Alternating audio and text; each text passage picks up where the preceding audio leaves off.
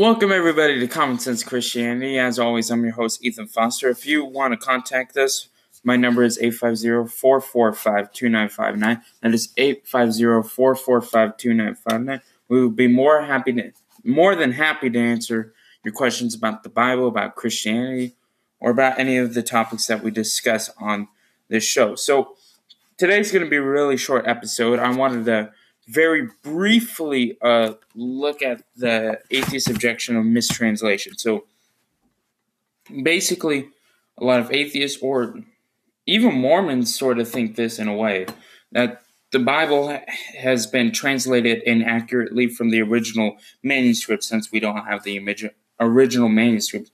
It's either been corrupted by the mainstream church or whatever, or we have nothing of what the original manuscripts were.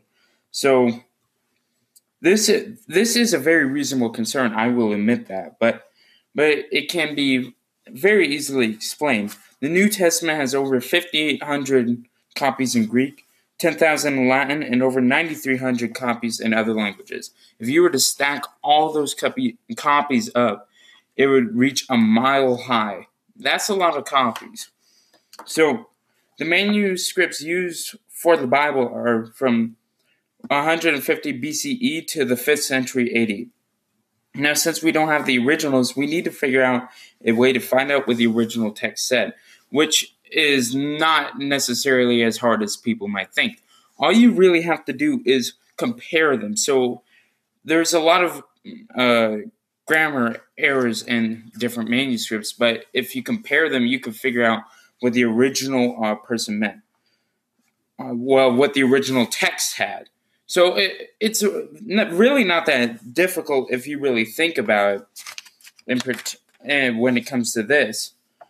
So that's really how translators do it. Now, you could argue that it wasn't necessarily what the originals meant to say, that it could have been corrupted.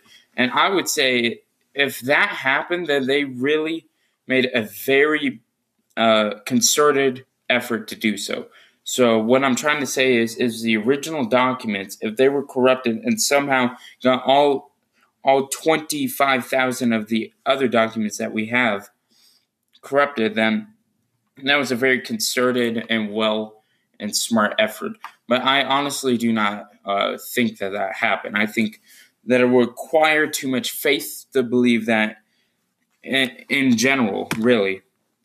But another objection that that atheists bring up is contradictions. I'm going to do two objections this episode since they're really quick to go through. So they bring up contradictions, right?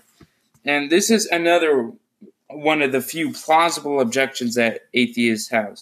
In the Bible, there are a few places where writers appear to disagree on either certain events or certain doctrines. For example, the four gospel writers disagree on how many angels there were or the exact time of day these events happen. Or not even really that. So they sort of point to different times of the day, but we can all four of the gospels agree that it was the morning time, just different points in the morning, which I honestly think that it can be used as proof because it shows the separate eyewitness accounts of the Gospels, that they all didn't essentially collude to make the Gospel story. So it can be used as evidence if you really think about it. Now, addressing doctrinal contradictions, they're not necessarily contradictions. So in the Old Testament, you had to obey the Sabbath. In the New Testament, you didn't have to obey it. It's the Old and New Testament for a reason. They were different covenants. Now, I said this to Mormon one time when I was discussing it with my friend Brian, and he brought up, so you're saying God can change? And I'm like, yes. So why can't he change his mind about certain rules that the Mormons have added or make new books, such as the Book of Mormon or Doctrine and Covenants and stuff?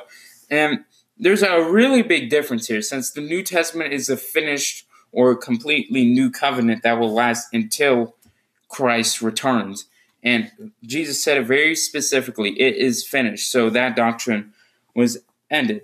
Now, like I said again, it's very important that you realize that some of the of the contradictions aren't even contradictions at all. If you just talk about the law or different doctrines that Jews and Christians differ on, it's because when Christ came and fulfilled the law, there were different things. The whole thing changed. So you didn't have to obey the law completely in order to be saved.